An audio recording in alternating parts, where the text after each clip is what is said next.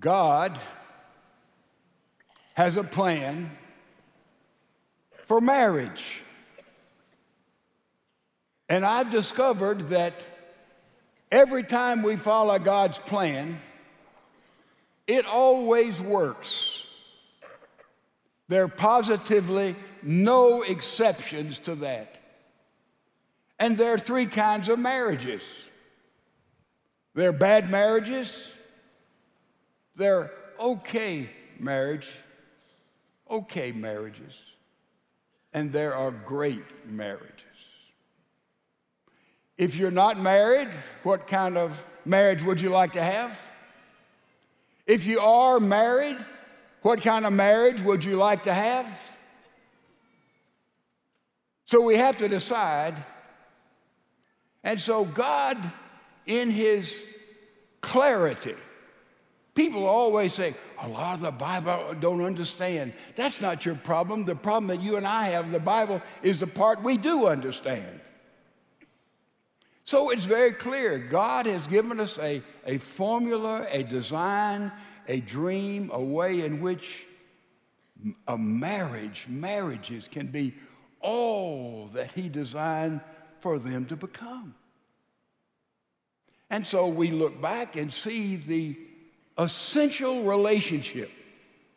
There's no other human relationship that is greater than marriage. Certainly our relationship with God in Jesus Christ would be first, but marriage is absolutely there. Nobody here as humans will make a more profound, important decision in your life by saying, I do and I will, I now pronounce you. That has preeminence over everything else. So let's just look back and see the history a little bit. Let's go to the book of Genesis. Genesis chapter number 1 tells us what God did. In the beginning, God, let there be, let there be, let there be, let there be. And he had 7 let there be's, and he said every time it is good, and the 7th one he said it is very good. Chapter number 1. He says he created mankind, male and female. He said, be fruitful and multiply. Chapter number 1. Chapter number 1 tells us what God did. Chapter number 2 in Genesis tells us how he did it a little bit. And then he tells us why he did it. Now, a lot of people get all fouled up as they read Genesis. They read Genesis chapter 1 and say, oh, this is one account of creation. Here's Genesis chapter 2. It's another account of creation that is not accurate. Genesis chapter 1 tells us what, and Genesis 2 is a commentary. It gives us an explanation of much that he had talked about and he had done in chapter number 1. Here's what. Here's a little bit of the how.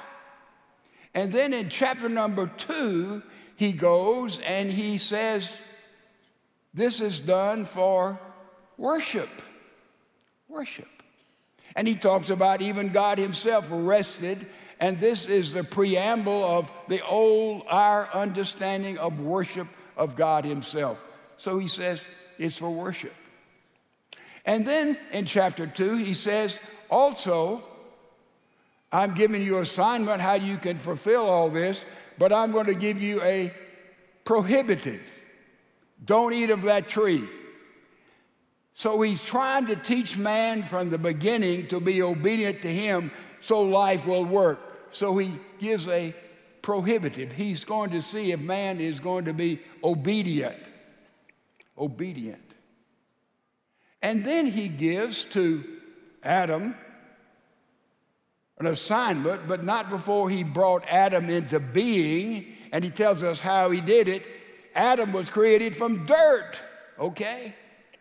Not going too fast. He was created from soil, from dirt. I think this tells us that we have a human part of us, and we came from the dirt of the ground.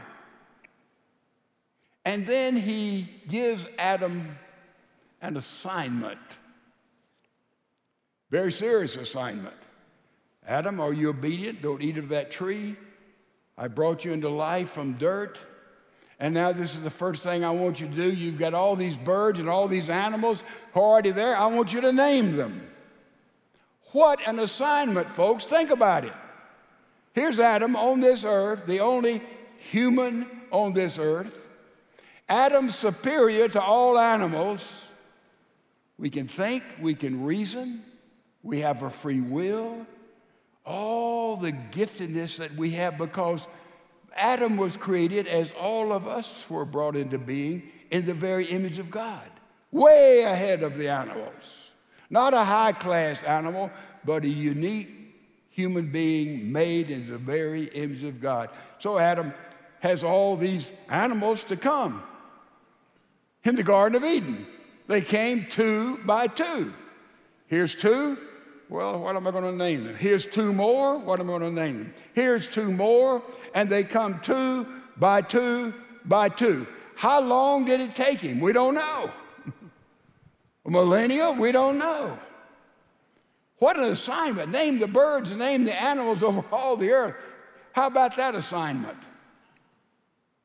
And then finally, God gave him this assignment, I think, to figure out their characteristics. You know, I look forward to heaven for a lot of reasons, but one reason I'm going to tell you. I've got a picture on the wall someone gave me. It's a picture there of a lion's den, and it's Daniel standing up in front of all those lions. You know your Bible? And there are all kinds of lions there.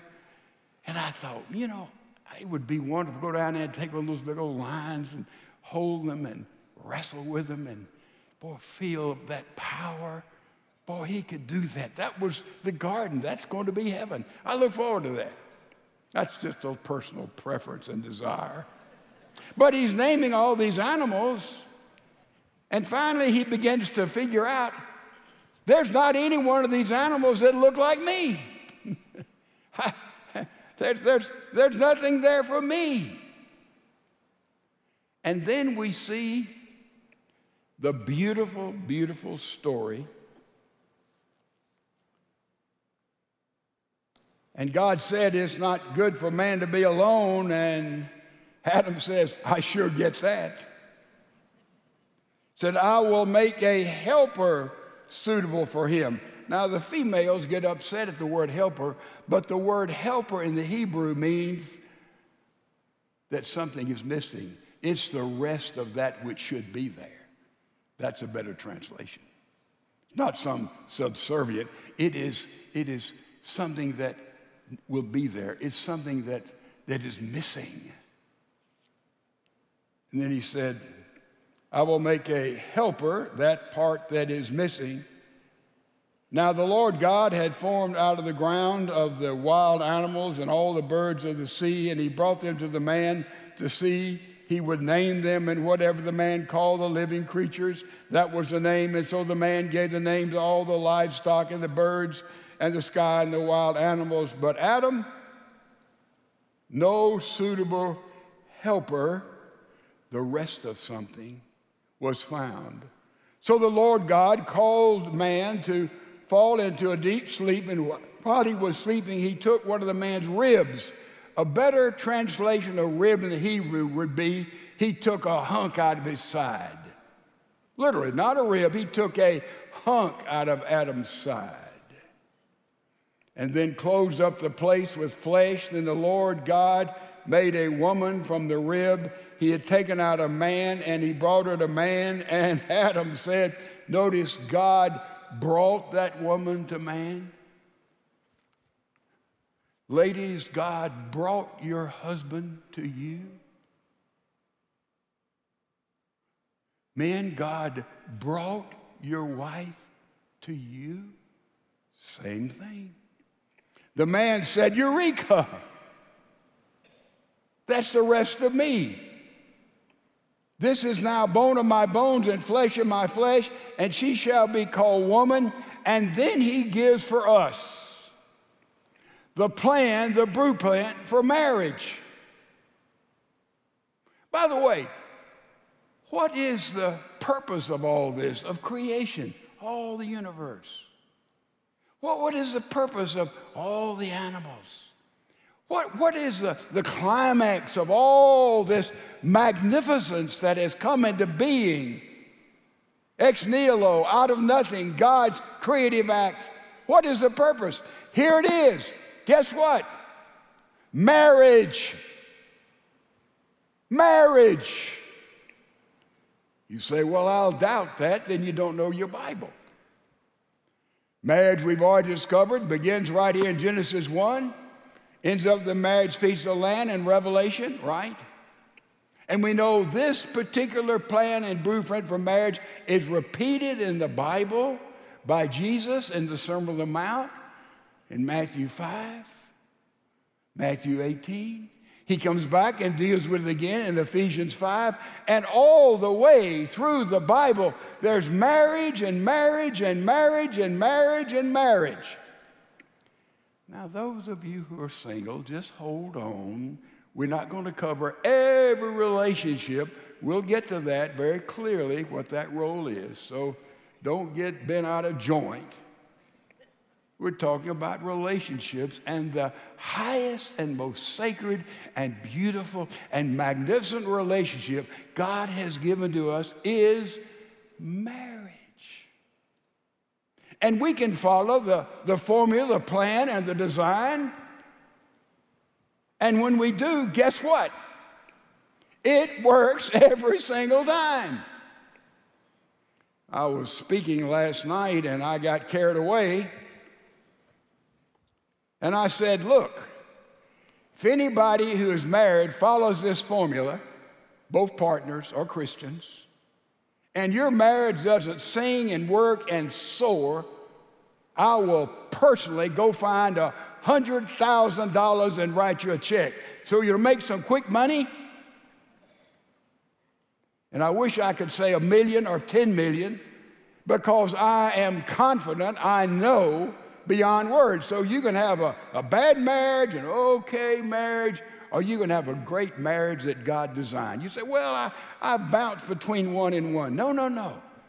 Under the great marriage doesn't mean everything is always violins and roses. I'm not saying that, but I'm saying your marriage will be bountiful and beautiful and growing and significant, and it will be the center point of your life if we do it God's way. Now, we have to decide. Some people said, well, it's too late for me. No, it's not. Not by God's grace and by God's power. So what is this formula? Let's look at it. It's right here. She shall be taken out of man, and that is why a man leaves his father and his mother. The first thing we have to do, we have to leave. We have to leave your parent. You see? Leave father, leave your mother. And what does that mean? It means in marriage there has to be something that is beyond, it is an exclusivity. It's an exclusive thing. It's a private thing. It's you and me, babe. Exclusivity is a part of it. You leave. What does it mean to leave? You leave your parents, all other relationships. You have your parents, you have other relationships, but the number one relationship, there's nothing challenges it. So you have to leave the financial support you have from your parents. Hello? Doesn't mean parents do not help, but it means that parents back up and let those married children begin to fend for themselves as early as possible. You back up and let them decide. Don't make that house payment. Don't buy that car. That'd be my recommendation. Back up. Let there be some struggle. Let there be some discipline financially. Don't overtake that. There is exceptions here for a while, but that is what we must do as parents, as grandparents. Back up. Back up. You have to back up emotionally. I heard a marriage tape this week. I just flipped it in. And the story was told that this young couple got married. Boy, they were having a great time. It was perfect. It was Ken and Barbie, and the bells were ringing. They had everything going for them. And then they were married about 6 months, and they had their first real fight. Not physically, but the first real debate. And I'm telling you, it went from bad to worse. And she said, "I didn't know you when I married you." And he said, "I didn't realize you were like this." And they called old things, old grudges, old ideas, and it goes on, and she gets hysterical, and she's crying. And females, I want you to know your tears are like nuclear weapons at this time. And she's crying, she's hysterical, and they go on, and it gets worse and worse, and I don't know how we can live together. We didn't make it. Let's get out of here. It gets not violent, but it gets overwhelming until finally he said, "I'm out of here." And he gets up and goes out and closes the door and starts walking up the street. And she's just outrageously upset. And she goes and puts on a robe over her gown and gets on some shoes and gets in the car and backs out of the car and takes off down the road and sees him walking and doesn't even look left or right. And she's going home, though her mother and dad live about 2 hours from her. She's going home to Mama. She takes off. She gets there about 4 a.m. in the morning, knowing her mother gets up early. She's still crying. She goes to the front door. She rings the bell. She rings the bell, banging on the door, "Mama, Mama, Mama." Her mother comes to the door and pulls that little, the little screen, the little curtains back, and looks at her and closes it. And, "Oh, let me in, Mother, it's all." And mother pulls it back, looks at her again, closes it. She's still hysterical on the porch, and the mother goes and cracks the door and puts her foot in it and says, "You've had your first fight, haven't you?" "Oh, yes, Mother." She says, "Go home and make it right." Bang, close the door, that was it. About 10 or 12 years went by. This couple's marriage was just blossoming.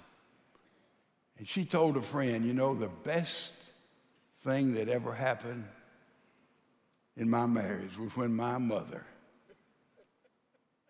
slammed the door and said, 'Go home and make it right.'" You see, there's an exclusivity in marriage. An exclusivity in marriage. So we got to watch all the financial support. We've got to cut away the emotional support and realize that God has put you together and you have the ability, particularly and especially if you're in Christ, to go through every single crisis. Number one, leave. There is an exclusivity there that we must honor. First principle. The next principle in here, I want you to look at it very accurately here in the account. It says, "This is why a man leaves his father and mother," because of marriage. And he says, "and is united with his wife, and they become one flesh." That's singularity. In other words, two become one, and there's singularity there. By the way, I looked up the word singularity, and this is what Mr. Webster tells us that it is: a point or region of infinite mass density at which space and time are infinitely distorted by gravitational forces, and which is held to be the final state of matter falling into a black hole. Powerful picture, really.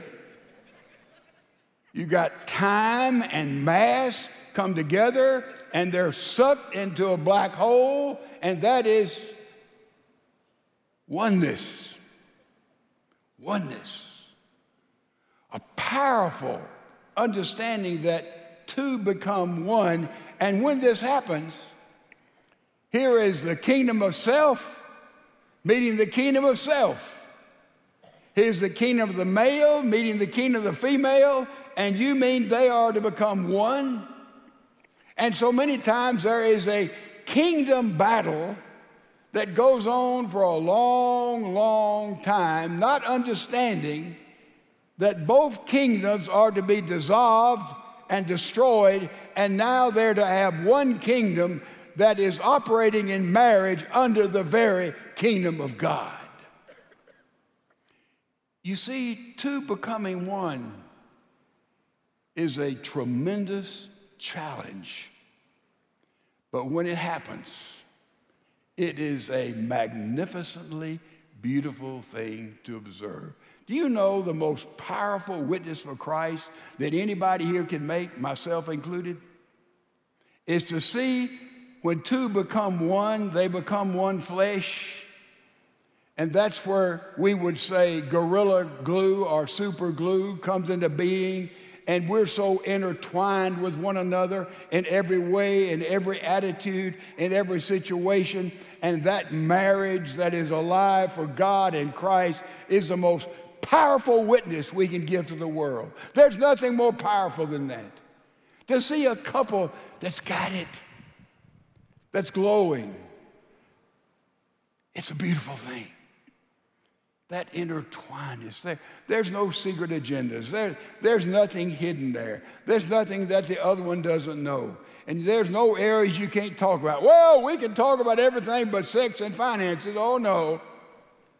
Two become one. And the reason we have so many tragic divorces, when people have been married for a long time and there's that empty nest, is because they wake up and said, who is this woman?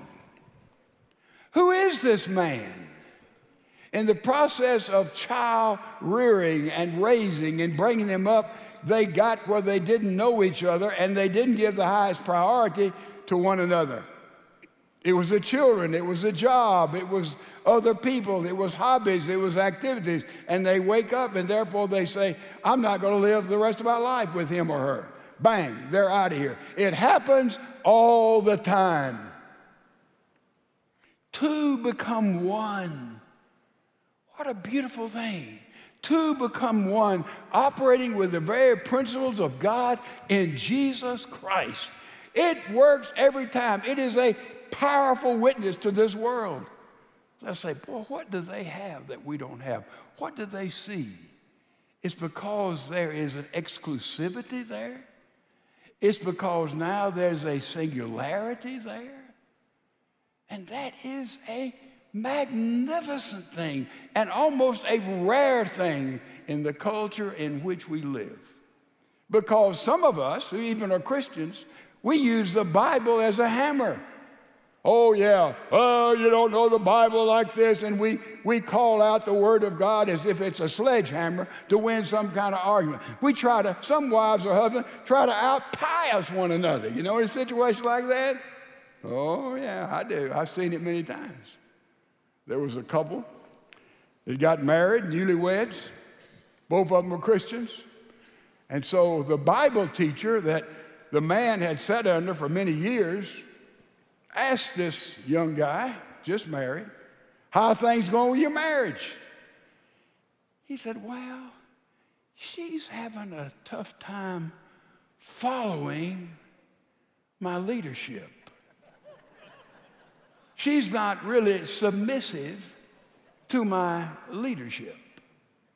And so the Bible teacher says, well, show me that verse in the Bible.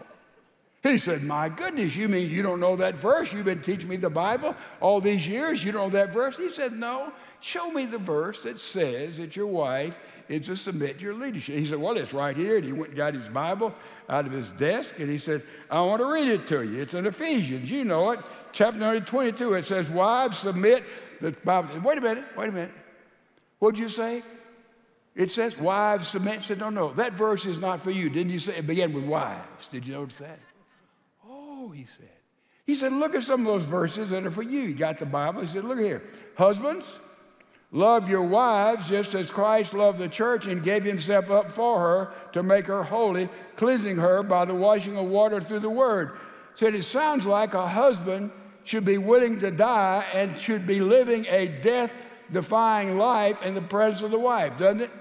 It sure does. Christ died for, that's how the husbands live, a sacrificial, a crucified life to please the wife. Said here's another verse that's for you. Look at verse 28. In this very same way, husbands ought to love their wives as their own bodies. Oh, he who loves his wife loves himself. After all, no one ever hated his own body, but they feed and care for the body. Oh, that's for you.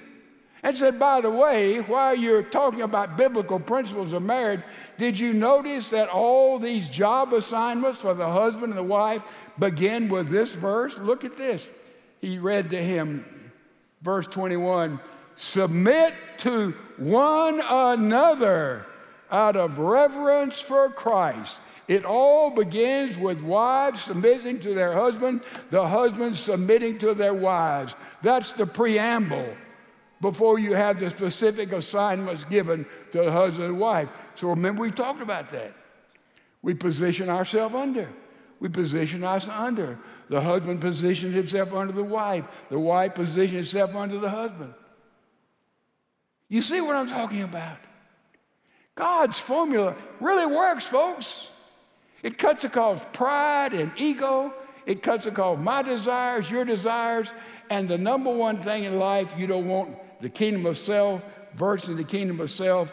You want the kingdom of selflessness operating in that marriage, in that home, in that relationship. Did anybody ever have a marital debate or dispute on the basis of, well, you're not being treated fairly? It was all the disputes come, I'm not getting what I deserve. I'm not getting what ought to be here. It's self. And when a marriage begins to increasingly become selflessness, powerful things take place. This is not my idea.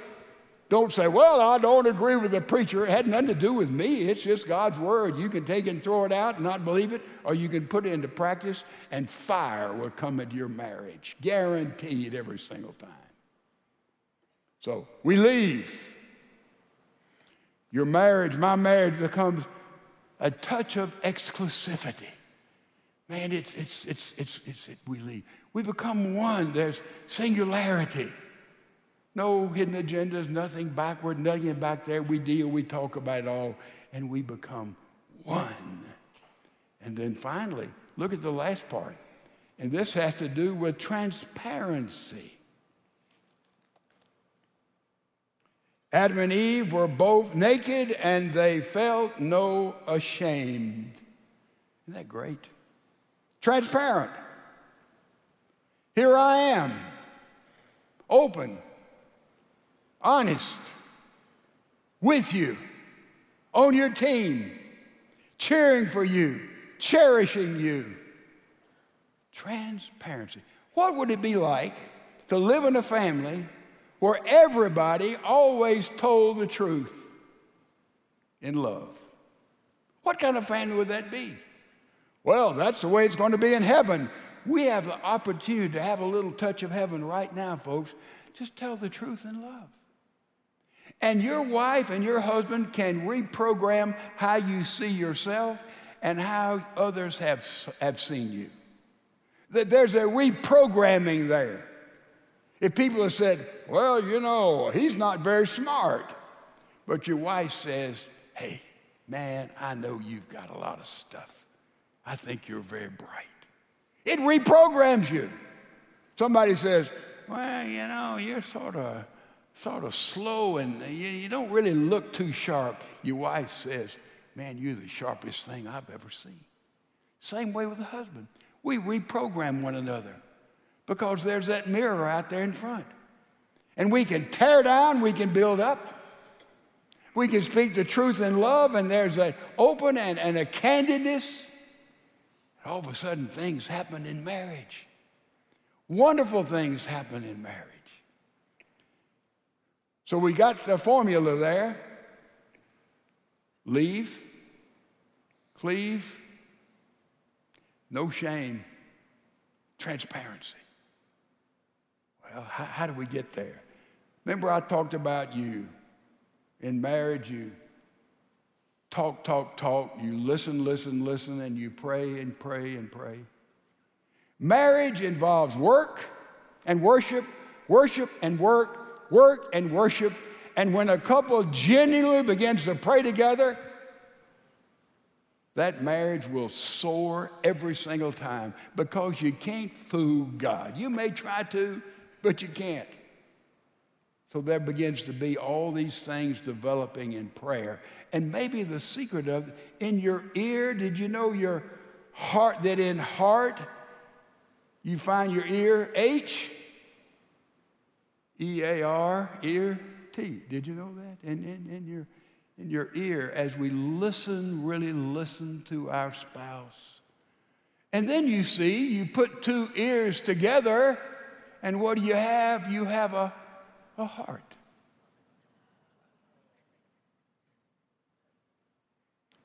In heart, in the middle of heart is the ear. You put two ears together, you have the shape of a heart. Now, somebody here, or many here, would say, man, it's just too late for me. My marriage is down in a pit. It's down there 20 feet deep. I'm going to tell you something. God has a rope that's 21 feet long. And he'll put it down in that pit. Say, well, my marriage is, you don't know. I'm with my marriage and my kids, my wife, I'm down in a pit 1,000 feet deep. Tell you something. God has a rope that's 1,001 foot, and he'll put it down. I'm going to tell you something more exciting than that. He'll not only, by his grace, put that rope down for you if you're down in that pit, but Jesus Christ will go down that rope just like he did in Bethlehem and meet you and bring you back up so you can have a marriage that begins to flourish and grow and sing in harmony like God intends for it to do. Choices. Just keep on doing it the same old way. My marriage is okay, I'm holding on. I'm here for the kids or for family or reputation or whatever. Or you can begin by his grace and by his power to do it God's way.